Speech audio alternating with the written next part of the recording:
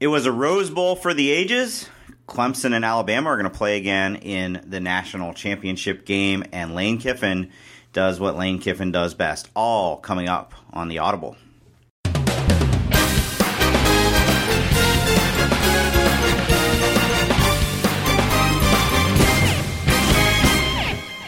Welcome to the Audible. I'm Stuart Mandel, joined by Bruce Feldman. It is the morning of January 3rd. On January 2nd, USC and Penn State played a game that I'm curious to hear my colleague's opinion since he was there. That was the best ball game I've watched in person or on TV, I think, since at least Boise State, Oklahoma 10 years ago. Wow, Stu. I didn't know how far back you were going to go. I sat next to Pat Forty, and near him was Chris Dufresne. And so those guys are my senior. Chris has certainly seen more Rose Bowls than I have because he grew up in L.A. and works for the Times. But I've seen a lot of Rose Bowls, too. I've probably seen 15 maybe that I've covered. And so people were like, this is the best Rose Bowl you've seen since when? And I was like, well, I had to think about it. And I was like, well, certainly the best game I've ever covered, and hands down, was the Texas USC game. And it was a Rose Bowl game. But the first Rose Bowl game I saw in person was a great game too, and that was the Jake Plummer Arizona State Ohio State game, and that was one of the best games I've covered. This would rank up there too, though, because of all the big plays and the back and forth where you had Penn State go down 13-0 and feel like they probably were lucky they weren't down 24-0, and then at one point, and our buddy Ryan Abraham from USCFootball.com, we were riding together. And at whatever it was, 1 a.m. or midnight last night, he said, do you think there's ever been a game where one team has scored 4 touchdowns on 4 successive plays?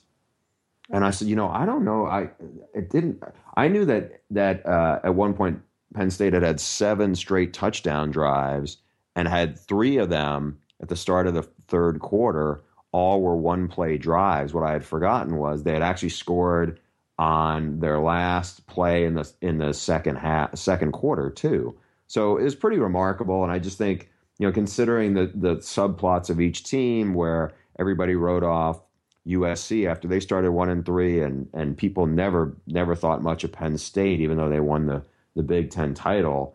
And it was a great night, even though it lasted 4 hours and 12 minutes. It was fun. Basically all whatever it is, 252 minutes of that. That was a long game, but it was an epic game. And there's something about the Rose Bowl that brings out the best in teams and players. You don't, off the top of my head, I can't think of a lot of examples of a team doing what Ohio State did the other night at my game and just going belly up. And what we saw for 60 minutes was Sam Darnold and Trace McSorley and Juju Smith-Schuster and all these just playing so well. In fact, I was thinking about this. We've talked about during the season, right? You covered a lot of 52-49 type games in the Big 12 where you came away from it just kind of like, the defenses weren't very good. That didn't feel that way to me. I mean, obviously they weren't great, but Sam Darnold in particular, who, what a coming out party for him if he hadn't had it already, made some throws that nobody, I'm not sure, name the best secondary in the country. I don't think they could have defended it. Most notably his last touchdown pass where Kirk Herbstreit was breaking down the replay going, this is absurd. I don't know how he did this. Well, what's interesting to me is, I've seen Sam Darnold a few times in person, and, I've heard from a lot of coaches covering the Pac-12 that they think he is as talented a quarterback prospect as they've seen in years. And the thing that makes him even more intriguing than Josh Rosen is his ability to extend plays. Rosen's a pretty good athlete. Sam Darnold's a terrific athlete, and you see it time and time again. But what was interesting is there were a lot of people at USC that said this was not anywhere near his best game. He was a little off at times. He looked like he was jittery in the beginning of the game where he threw some bad balls, and then there was other times he was a little off. So it wasn't like his best game, but man, I think he completed his last 10 passes in a row, and he's going to go down as a great one. You can just see it coming, and I don't know how long USC is going to have him because he could leave after next year, but I think we saw 2 guys in Saquon Barkley and Sam Darnold, who are going to be strong Heisman candidates next year. This was definitely the kind of game that causes all sorts of hype leading into next season. I want to pay you a compliment. Your story from the game captured it perfectly, I thought. And really the theme of your column was exactly how I felt, which is because of the McCaffrey and Fournette we've been subject to all of this bowl games are meaningless crap for the last few weeks. And even on Twitter, although I probably shouldn't pay so much attention to it on the second. I keep wanting to say New Year's Day. And, now I go back, and you do too, to when there was no national championship game and there was no bigger bowl game to get to than the Rose Bowl. But even more recently, I covered when TCU beat Wisconsin and to complete a perfect season, and there were grown men weeping on the field. You remember Stanford when they first won it felt like Stanford was already established again after Harbaugh, but I remember being at the Rose Bowl. I'm not sure if you were at that game, where part of me was like, okay, this was the first win of their recent run. Yeah. I mean, I remember David Shaw's father, and David Shaw embracing his father, whose dream, as a Pac-12 assistant was to coach in the Rose Bowl and win a Rose Bowl. I mean, that was an emotional moment. Yeah, and I was surprised it was, again, because we had seen that team. They had won BCS bowls before. I think the first one was Harbaugh beating Virginia Tech in the Orange Bowl, maybe. And so we had seen it. I was just like, wow, this is a big deal. Now, at one point, one of the guys who turned out to be one of the heroes for USC, Leon McQuay, who had dropped the interception on one play where she thought he could have taken it maybe back, or at least, and then almost the very next thing, he does that and sets up the game-winning field goal. I was kind of going for this column and asking about, not necessarily everything's been meaningless or people say it's meaningless. What do you say to them after being part of this? And he was basically looking like, it's the Rose Bowl, you idiot. This is a big deal. I mean, he called me an idiot, but you could see, it's the Rose Bowl. You don't get it, man. And there was something very cool about that. I mean, it's, first of all, by the way, this might be the first time you've ever complimented me on anything I've ever written for Fox. Oh, that can't possibly be true. I think it's true because I keep notes on these things too. Okay. Unbelievable. Second, it's going to be my New Year's resolution is going to be to give you more feedback. Thank you. Well, not feedback, but that's a compliment. I don't know feedback. Feedback could be you suck. So the thing I couldn't do a good enough job of is seeing, just reflecting how much emotion was pouring out of USC people who were sobbing on the field after this game, and the looks of Penn State players. I mean, we will all go onto the field in the last few, after the last few minutes and see the reaction. And Penn State guys, most of them were just stuck in place on the sideline in disbelief, while the USC guys were crying like they just won the national title. Well, Rose Bowl or not, I cannot imagine what it's like to be on the losing end of a game like that, where it was back and forth. And am I remembering this right? That was the only time they trailed, right, at the end? No, because they trailed at the start of the game 13-0. Oh, I mean, I'm sorry. I meant during the second half. Yeah, because Penn State got on that roll. Yeah. Yeah, I mean, they thought they had the game won, until 2 minutes left. USC has to go 80 yards to tie. They do that pretty quickly. And then, unfortunately, because I thought McSorley had a lot of great moments over the course of the game, but the 2 interceptions at the beginning and the one at the end obviously kind of doomed them. With the Rose Bowl, I always say, and I know this is not practical, we have the good fortune to be in jobs where they pay us to go to these games. If you've never been, you can't truly appreciate what it's all about. I mean, it's unlike any other venue. It's unlike any other game. It's, to me, when it's a good matchup, when it's certainly when it's Big Ten, Pac-12, which is kind of what it's meant to be, and it's sold out and the colors are split, it's, to me, more electric than the playoff games, certainly. And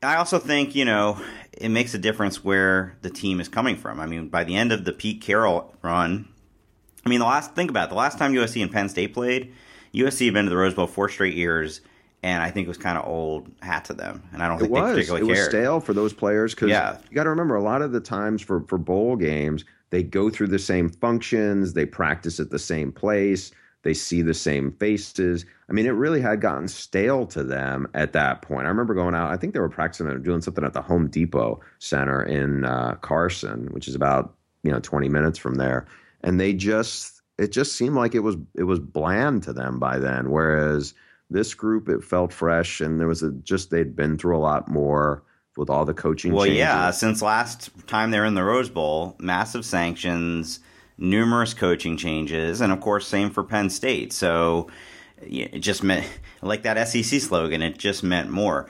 Where are you? And obviously, this would have ratcheted it up so much more if Penn State had pulled it out. But where are you on the? This shows that Penn State should have been in there instead of Ohio State.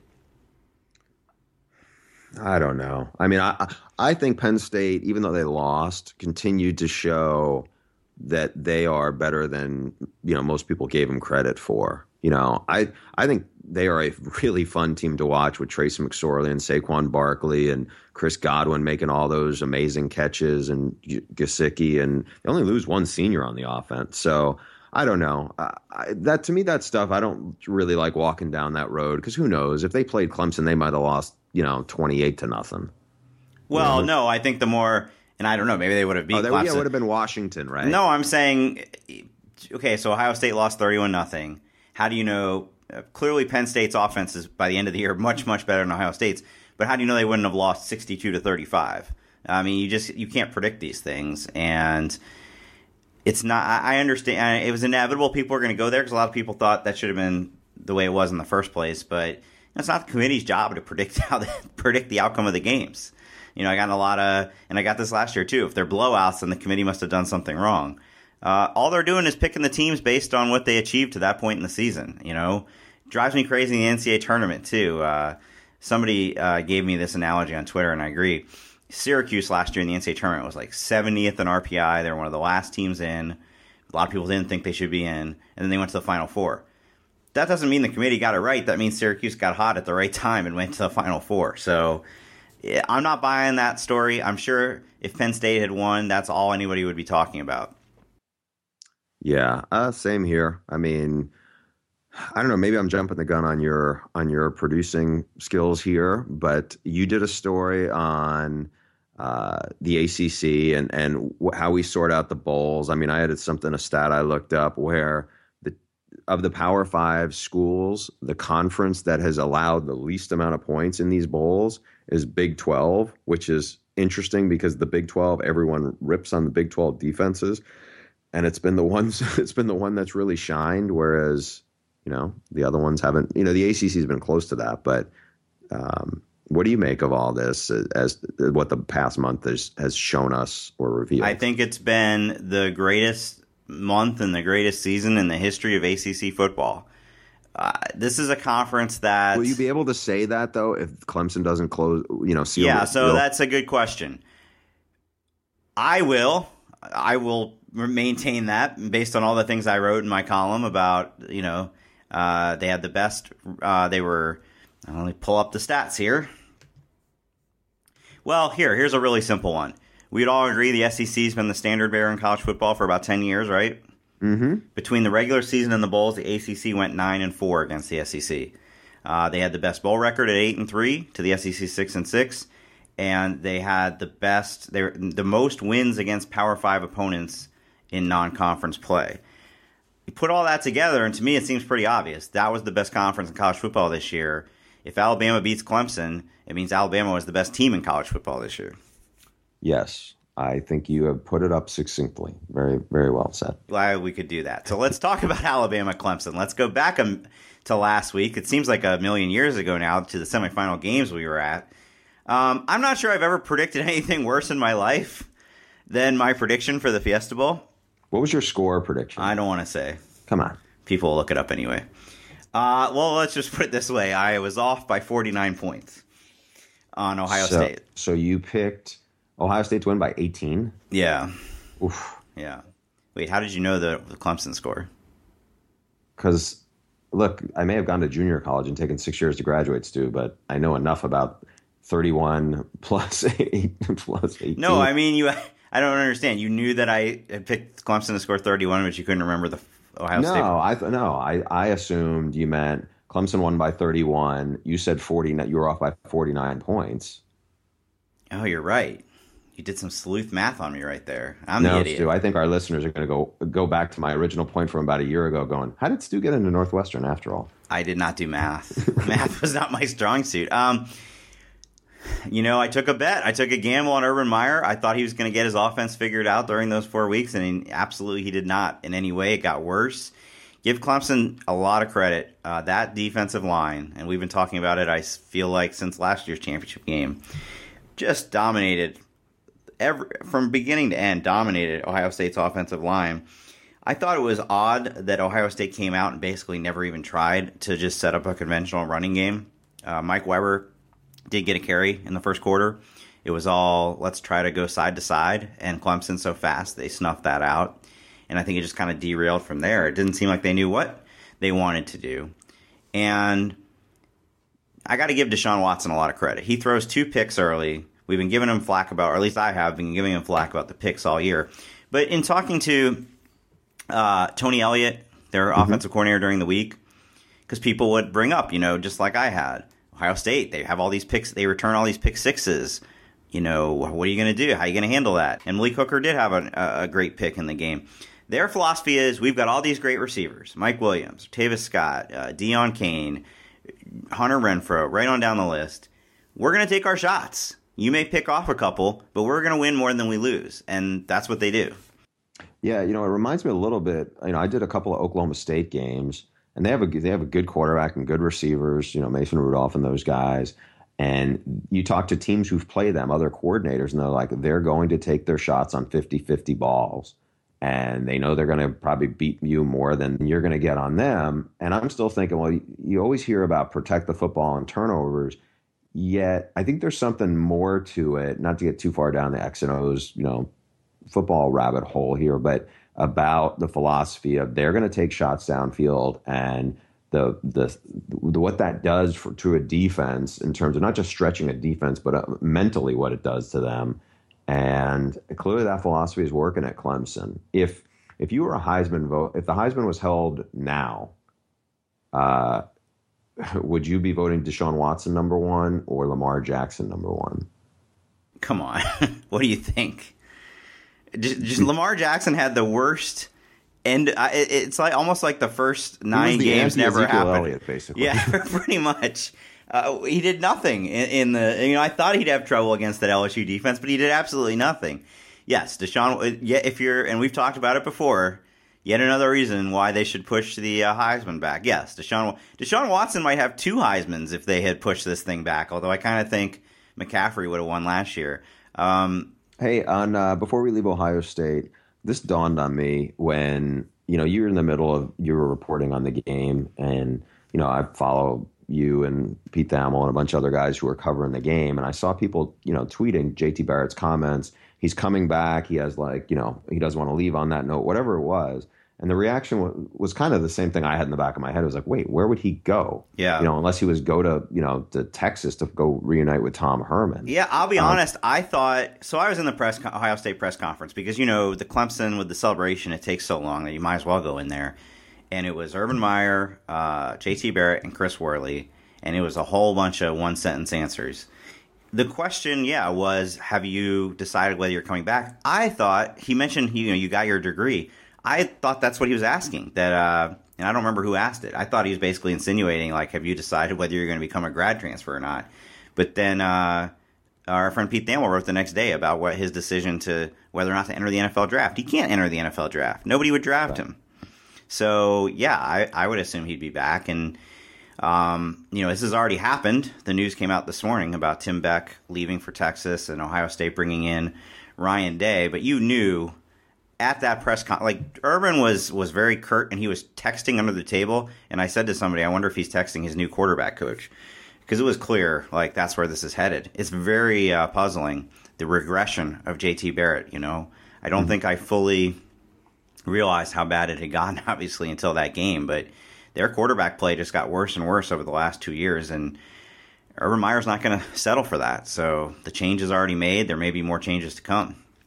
Yeah, I think, I know Ryan Day pretty well. I've known him for a while. I think he's a good fit because He was a good OC for Boston College. Remember, Andre Williams actually became a Heisman finalist there, which is kind of unthinkable to see how bad BC's offense has been. Did a really nice job with Sam Bradford last year when he was at the Eagles, and did well at Temple with their offense. Now, obviously, this year it was a debacle in San Francisco, but he's a Chip Kelly disciple. He'd been a graduate assistant under Urban Meyer. I think this is I think this is an upgrade for Ohio State at this point. We'll see what other additions Urban Meyer may make to his staff. So that day, the day of the game, was also when the news came out that Chip Kelly was being fired from the 49ers. And, of course, I tweeted, 2017 Ohio State OC Chip Kelly, ? You spoke with Chip Kelly not too long ago. Is that a remote possibility? To go where, Stu? To go be Urban Meyer's new OC. I don't know about that. I mean, with his boy Ryan Day. And he likes Billy Davis, who was his old defense coordinator in Philly, who is now the co-DC with Urban Meyer. He likes Urban Meyer. He told me he's open to all possibilities, and that includes college. At this point, I think he's going to sit and see what's out there.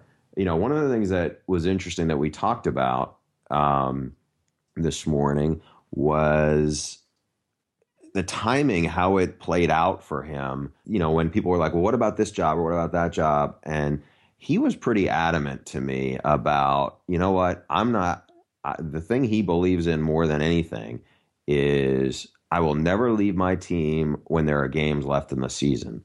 And so with college, those jobs are filled by the time the NFL season, ends. And so he said, how could you leave? How could you ask your players to be all in and then leave when you get a better deal? So that's kind of how the timing played in. And he ended up in San Francisco. It was not a good situation in terms of the personnel there. I don't know, earlier in this week, I heard from somebody who I trust, who's a pretty good source, who had said, don't be shocked if there was some movement in college football with somebody looking, going, hey, can we land Chip Kelly?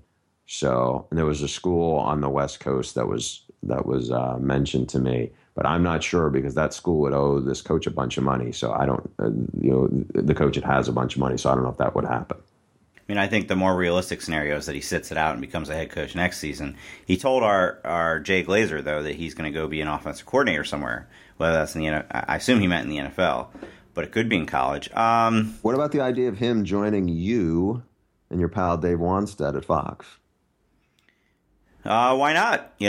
Spend a year doing TV and then go back into coaching? Sure.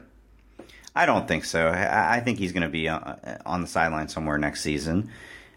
I know that seems far-fetched that he would go back and be, but he and Urban are tight. So if Urban has another former NFL coach as his defensive coordinator, so and again, that's Greg Schiano's one of them. The other one, Billy Davis, that was Chip's defensive coordinator in Philly. Mm-hmm. One other thing that's worth keeping in mind too, Chip lost his dad a few weeks back. Even though he was older, he had been in good health, and it was kind of a real jolt and shock that he had passed away pretty suddenly. So I don't know if he's going to, part of him may look and go, I'm going to sort out things this year and then see what my options are next year. So in general with Ohio State, it'll be interesting to see what happens because it's one of those things where they'll probably start out lower in the preseason than they would have if that game had been 27-24.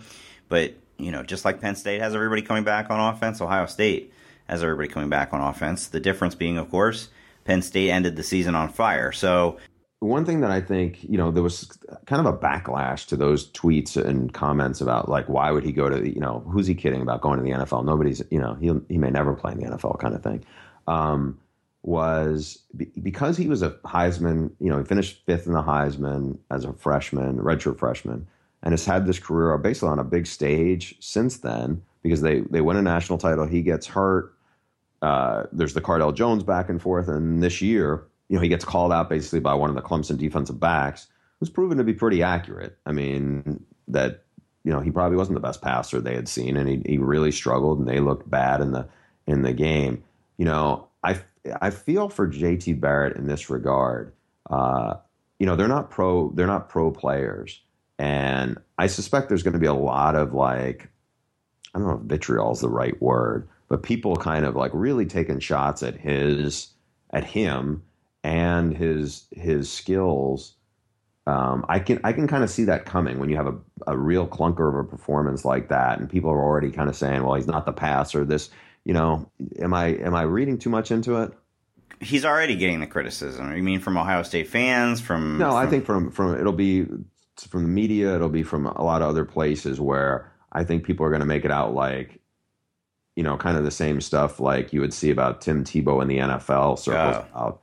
That I feel like you're going to get some of that mounting as we get into this. Well, he's got a new QB coach, and we'll see what kind of work he can do next year. This isn't happening in a vacuum. Ohio State didn't have any receivers step up this season. We talked about that last week. And in that game the other night, and also against Michigan and Penn State, the two best teams they played, they couldn't protect them. A lot of sacks. So, you know what it's like, actually? It's like Christian Hackenberg. So much promise the first season, and then regress. Of course, the difference is Ohio State's a much better team. So it'll be interesting to see if he can rebound next year. The other thing I'd say about JT Barrett in just being around him is he's pretty hard on himself. And so I feel bad. I think he's a guy who takes this stuff really hard. And the comment the other night was, when they asked him that question, was, well, I can't see leaving after a 31-0 loss. I think it's going to be a long offseason for him, basically, and it will be interesting to see maybe how they try to get his confidence back. I can't believe we've gone this far into the podcast without mentioning Lane Kiffin. Okay, let's get to it. Leave it to Lane Kiffin to steal the spotlight from right out from under the Cotton Bowl. Other than the 4-hour Rose Bowl on yesterday, he was the story in college football, and I thought I was so clever using this line, and then everybody used this line.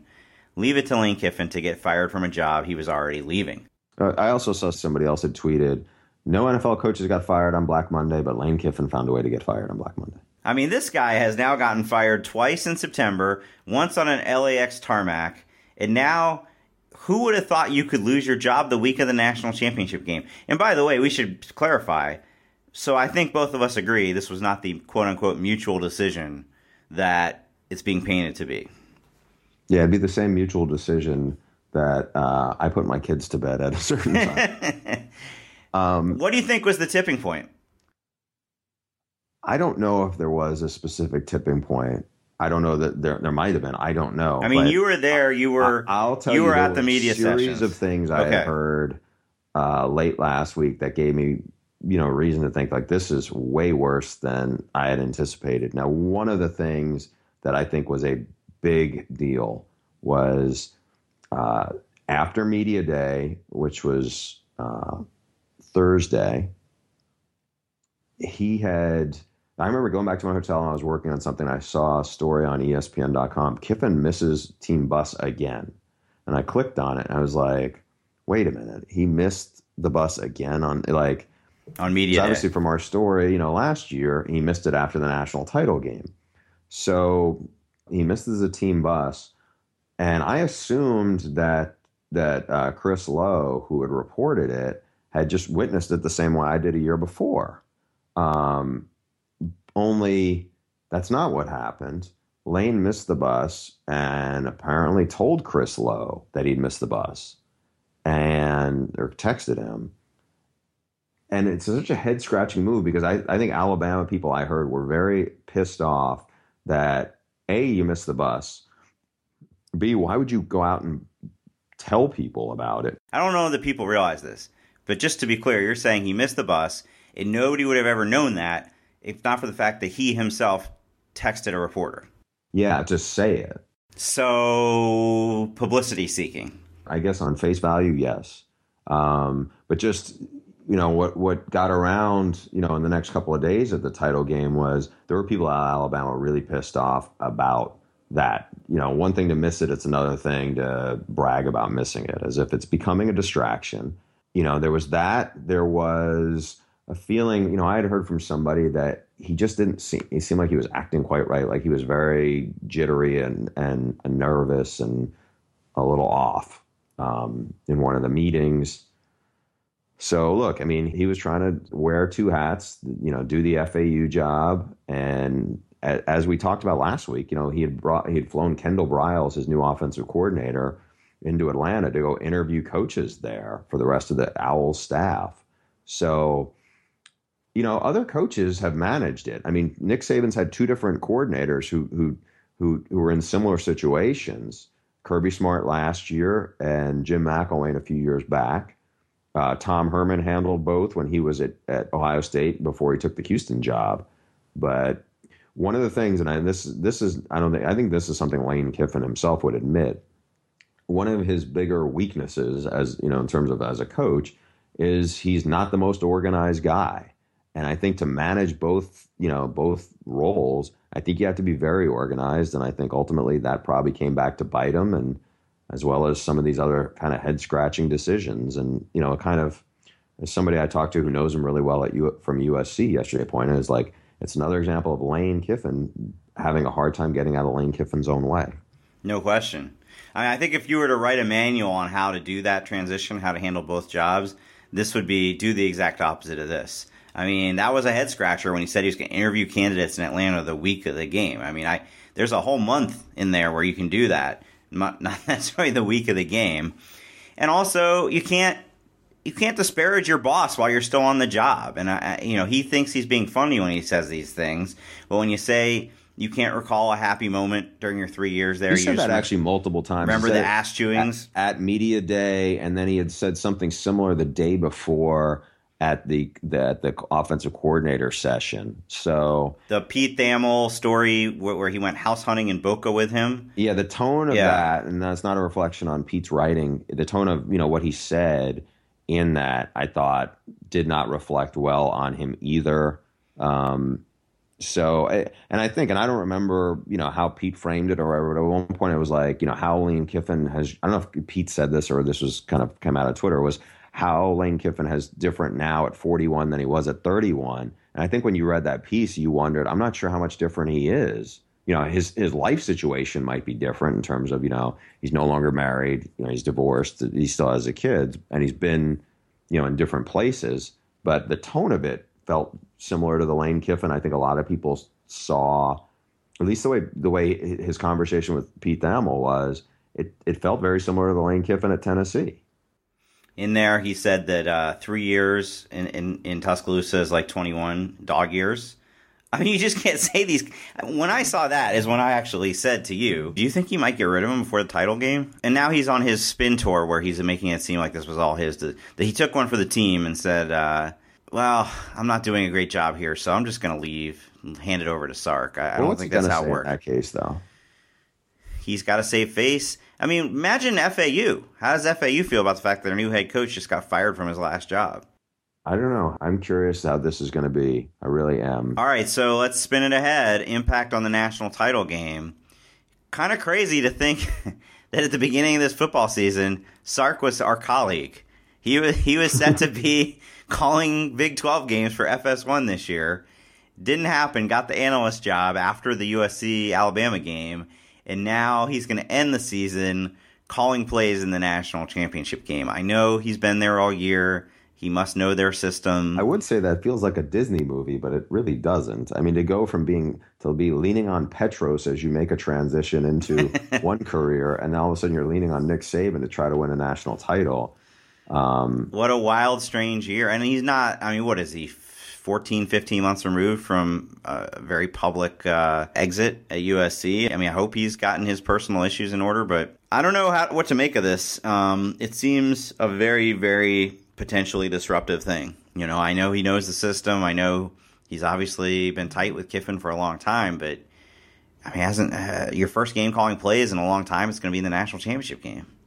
Yeah. Now, look, he's got a really good staff around him. I mean, one of the, I broached this with somebody there at Alabama, the possibility of this like about a week ago. And what I was told is we have such a good locker room that we can feel like we can withstand just about anything. So we'll see. Like I said, it's a very experienced staff around him. Even without this, I think Clemson is very formidable. I mean, you saw them in person and everything like that. I'm going to ask you this part. Let's say Clemson wins. Does Lane Kiffin look better for it publicly or worse? Do you think people will say, you know what, Lane Kiffin was a distraction? I'm not trying to take away Clemson's glory here, but just from the Alabama perspective. Or do people say, wow, Lane Kiffin, without his offensive acumen, they couldn't win without him? I think he'll get the blame. That he put Saban in and Saban's not going to get the blame for pulling the plug. Kiffin's going to get the blame for putting him in that position and endangering their chances of winning a national championship. Maybe it would have happened anyway, but I think people still appreciate the job he did over 3 years. There's no question he helped transform the Alabama offense. He did it with 3 different quarterbacks. Jalen Hurts is playing as a freshman in the national championship game in large part because of Kiffin's influence. But in terms of this specific game, I think he'll take the blame for it. But by the way, I think Clemson's got a very good chance in this regardless of who the OC was. You saw Alabama up close. Where do you stand on them right now? I think their front seven is an awesome group. And I think that they are you know what? Bo Scarborough, can't wait to see how he does against Clemson. I think Deshaun Watson and Clemson is a much bigger problem than Washington is because Jake Browning he's a good quarterback, but he's not a dangerous quarterback with his legs, and there was opportunities. I don't think Alabama's offense is anything special, though. For people who I saw people starting to chatter about how this Alabama team would do against the 2001 Miami team. And they're not even close, I think, because that Miami team, Alabama's defense is fantastic. Miami's secondaries was better than this Alabama group, though. I mean, I think Alabama's probably better up front, but the secondary's not. And I don't think the offenses are comparable at all because Andre Johnson and Jeremy Shockey you could say O.J. Howard is really good, and the other receivers are good. They weren't Andre Johnson, though.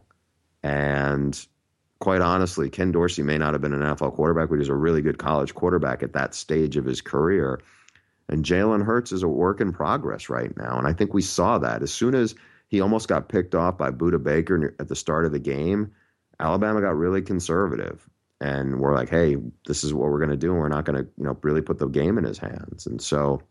yeah, I think they've got much the same fatal flaw that Ohio State does, and the inability to throw downfield. Now, they've got a better running game, they got a better offensive line. And a much better defense. Ohio State's got a pretty good defense. It's not this defense, but they got a pretty good defense. How many guys at Ohio State would start for Alabama's front seven? Off of the top of my head... Raekwon McMillan's a really good player. He ain't better than Reuben Foster. Yeah. Nobody has Alabama's front seven. Alabama's front seven is unbelievable. Ohio State had a really good secondary. Would you agree with this? There's very little chance that Deshaun Watson's going to do what he did in last year's championship game. Going back to that was like a perfect game he played to be able to do that against the Alabama defense. But I also don't think he's gonna that they're going to completely shut him down. I think that Clemson will score some points in this game for sure. The offense is too good not to. So the question is Bo Scarborough and Damian Harris and those guys, is that enough on offense to win this game? Because I don't see Jalen Hurts having a big passing game against them. Are you picking a game? Are you picking this game yet? No, not yet. Are you? Yeah, I mean, look, I picked Clemson to win in the preseason, and I'm sticking to it. I feel even better about it after this weekend. So... there you go, folks. There's one person who doesn't think Alabama is going to complete this thing. I'm much higher on Clemson now, obviously, than I have been all season, and it's definitely tempting. But a few years ago, I was the idiot who picked Notre Dame to beat Alabama, and after that I said... I think I might have, too. Yeah, I'm pretty sure I did. After that, I said, I'm never picking against Alabama in a national championship game again. I'm never doubting them again. So, yeah, that'll be put to the test when we do make our picks for this game. It'll be interesting. I think, it was clear in talking to the Clemson players right after the game, and I don't know how people feel about this, but, they went right to, we want our revenge, we want our redemption. Cordrea Tankersley, time for a new sheriff in town. Ben Boulware, who's always the most quotable person on Clemson. was the "We want revenge, we want redemption" guy. We've been thinking about this game for a year, and that's great. That makes for great copy. But Alabama strikes me as a team that is more like, who are we playing this week? Clemson? Oh, yeah, we played them last year. Great. Let's get to work. Yeah. They're just very impressive in how they go about their business, which is why the Lane thing is such a curveball to what everything Alabama seems to be about. And I say this with a lot of respect from, being around those players a couple of times. And granted, they're only, it's not like I'm living with them. You're just in, relatively tight media windows, but they're impressive in how they handle it. And it's not just the older guys. I go back to Jonah Williams, who's a true freshman who seems to be more mature than, some people I work with, but it's not used to. But it's very, very impressive how it kind of all comes together and filters down from Saban and all the stuff they invest in it. Hey, I wanted to ask you this. I was at the Rose Bowl, obviously, and was writing and didn't have a chance to watch much of the Sugar Bowl. I caught the last quarter, but I saw Brent Musburger was trending and for the Joe Mixon comments, and I thought that is interesting to me as somebody who works on games as an announcer as well. What do you feel about like the balance? I mean, you're obviously in the media, but you're a college football fan, about the balance between when you have these off-field issues, but also how they should be handled by other schools and our announcers. We knew this Joe Mixon situation would be very awkward for this game because of the tape finally coming out. You can't not mention it. They had to address it. I thought the ESPN crew that did the Holiday Bowl did a great job of just right off the top of the broadcast. This is what happened with the Minnesota sexual assault case. Here's why. They went into it in as much detail as you could in a short amount of time, and nobody would say, "Oh, they're going soft on them." Brent Musburger, who in general we both love, but did not have his finest moment in the Sugar Bowl, his mistake was editorializing.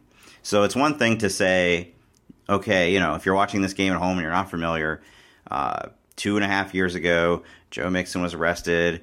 He punched a woman, broke her jaw, was suspended for a year, came back, and the tape came out. State the facts. He editorialized. He said, he went over the top and said, he got a second chance, and this young man, I'm pulling for him. I hope he makes the best of his second chance in the NFL. And that's what really turned people off.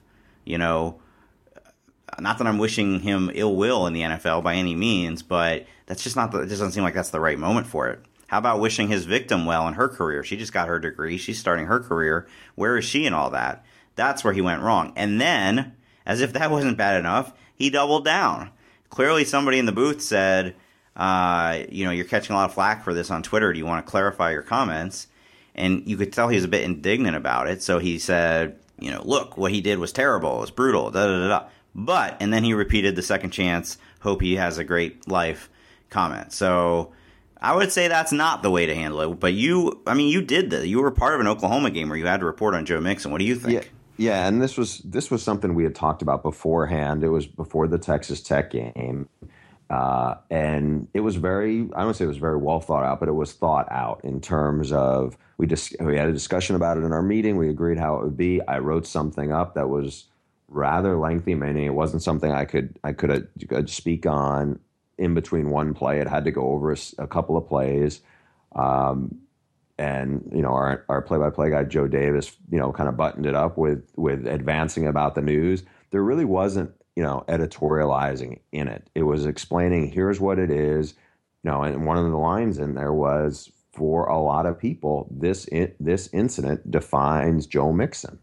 And it was also, there was included some comments from Bob Stoops that he had to us where he talked about Mixon.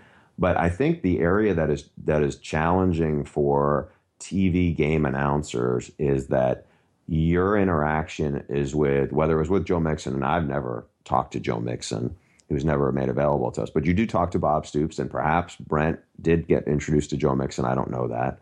So you're around some of the coaches and people who know Joe Mixon. They're not around the victim of Joe Mixon, or in other cases, the victim of, somebody else if it's another player who has had some horrific behavior. So they don't have that context. And I think it's something that, either you need to be mindful of that going into the game and remember exactly what, and, I kind of caught up on the story late last night as I was kind of, done with my story and watching the game and saw some of the tweets from other people in the media who had really taken issue with what Brent said in real time. And, I think we're in a different era of what you say. And I mean, look, neither one of us covers the NFL, but Tyreek Hill has had a big rookie season for the Kansas City Chiefs, but he's also has some really, disturbing incidents with violence against women in his past. And almost any time he does something, on the field, you see the blowback from it. We should also mention that during the game, shortly before halftime, when you could hear on TV, first that the Auburn fans were booing him, but then actually were chanting, "He hits women," that he and Baker Mayfield started raising their arms like, "Come on, bring it on," louder. The Joe Mixon era at Oklahoma can't end soon enough. I guess it probably is ending now. He hasn't announced anything. It's just so awkward. He had a great game against Auburn, and all anybody's talking about is the Brent Musburger comments. Yeah, you're right. I think the sooner he has moved on, I think for them at Oklahoma, it's just like it's kind of hung over this program. As opposed to the Tyreek Hill situation where Mike Gundy kicked him off immediately. So I don't think when Tyreek Hill has his success with the Chiefs, I could be wrong. You tell me. You watch more NFL than me. People don't throw it back at Oklahoma State because as soon as it happened, he was gone. Yeah, I think the NFL is different, Stu. You take a look at a case like Michael Floyd, former Notre Dame star receiver who's had serious bouts with alcohol issues and recently got a DUI to the level of intoxication that was sounded like it was something that was made up. It was he got a super intoxicated charge or something, and the Patriots scooped him right up. People don't care in the NFL. They really don't. I mean, if they did, the NFL product would be suffering by now. Yeah, look, there's a coach I know who used to coach in college and then spent 7 or 8 years in the NFL, and he told me, he said, "You know what? If one of my players gets in trouble," he goes, "it's not my, it's not my problem." He goes, "That guy has an agent and he can hire a lawyer, and those people are going to know a lot better to tell him what to do than I will." Now, if it's in college, it's a different story. Right. All right, well, big week, Bruce. You and I will finally be in the same place, Tampa. What are you looking forward to most about this trip? I am most looking forward to seeing Clemson's Dexter Lawrence go up against Bo Scarborough and just see that kind of collision. Yeah, you know what? I spent some time around. He's who I immediately went to at Clemson Media Day, and because you heard he was a really good quoter, just because you wanted. No, to get I'm fascinated by him. He's 6'5", 342, and you go up to him. And he's like, if there's such a thing as a skinny 342-pound person, it's him. He's so lean. Nice guy, just a freak. Now, in the game the other night, he actually did not show up on the stat sheet. Whether, that doesn't necessarily mean anything for a defensive lineman. It was actually, they have 3 of their 4 defensive linemen got some sort of either All-American or, in his case, freshman All-American honors. It was the 4th one. Clelin Ferrell had the huge game the other night. But he had 3 tackles for loss. Yeah, right? He was everywhere. I agree. I think that's a great angle. I'm fascinated by the mess that is going to be Alabama Media Day. I know that's a game changer for that. Sark has not given an interview since he was fired by USC, and now he's going to be, all the coaches talk, so he's the OC. It's going to be. I kind of hope they put him at a podium because otherwise it's going to be an absolute mess. He's going to face questions about this change, the game, but he's also going to get a whole bunch of what happened at USC. What did you do? Have you turned your life around? I mean, there's going to be a lot packed into an hour there. But on top, beyond the football, we get so used to over the years going through the 4-city circuit, right? Of Phoenix, Pasadena, New Orleans, Miami. This is kind of cool that they're doing it in a different city, in a city that I've been to once in my life, Tampa. Interested to see what Tampa has to offer, what Tampa's all about. And you know what Tampa's all about, Stu. Come on. What's Tampa all about? Well, is that what you were immaturely giggling about before? As our friend Brett McMurphy, Tampa native, says, it's the strip club capital of the United States. Yeah, I had a feeling that's where you were going. Yeah, just kidding. Just kidding. Towards that end, though, you know who's going to be covering this game this year?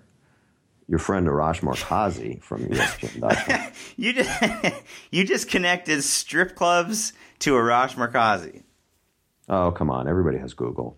So, no, I'm just kidding. Let's go. Arash knows how to party. That's great. I look forward to seeing him. You know, one of the best things about the national championship is everybody's in one place, really, for the only time all year. I mean, usually you see a lot of people at like SEC Media Days, but people are splintered out around the country. Semis, we were split in half, and there was a very interesting dichotomy actually on the night of the 30th. Those of us at the Fiesta Bowl went to kind of a clubby place in Old Town Scottsdale to watch the Michigan-Florida State game. We did not realize we were going to a clubby place. We thought we were going to just a regular old sports bar. So that was our scene. And while we're there, we're seeing tweets and Snapchats and Instagrams of this epic cookie baking contest that's going on at Dan Wilkins' house in Atlanta that you and all of the Peach Bowl media were at. I'm going to guess you wanted to trade places. Yeah, I mean, look, I liked all our friends there and everything, but just the idea that at one point anybody else want to see the UFC fight? And it was so I was like, people were looking at me like I was like, asked them if I wanted to bring like a live wild animal into the house. So did you see it or no? I was able to see the main event, which only lasted about 45 seconds. Yeah, you'll be proud of me. I mean, it was on at the sports bar, but I didn't know who any of those people were that were the men that were fighting. I just knew Ronda Rousey was the main event. And when I got back to the hotel and I saw actually Arash saying she's coming in, it's about to start, fire up Periscope. It takes you like I don't know how the UFC stays in business, considering how easy it is to just watch their pay-per-view events on Periscope. Yeah. I watched Ronda Rousey get her butt kicked. Actually, that's not even the right way to put it. Get her face kicked in. She got pummeled. Yeah. By the way, good column from our friend Dan Wetzel on that afterwards that I thought kind of encapsulates why she was a lot more than just people said, oh, it was just a bunch of hype and she was a fraud and this and that. And if you want to read a really good column about it, if you're a UFC fan, if you haven't, check it out. I've moved on. Okay. Well, because we're going to be in Tampa together, we're going to hold off doing the second podcast this week until we're in person on Friday in Tampa. You'll have that to, you'll get a chance to listen to that over the weekend or on Monday leading up to the championship game. We haven't answered your emails in, I feel like, a few weeks, so we will do that. Send them to theaudiblepod@gmail.com. And as always, subscribe to The Audible on iTunes, Stitcher, or your favorite podcast app. We'll see you next time.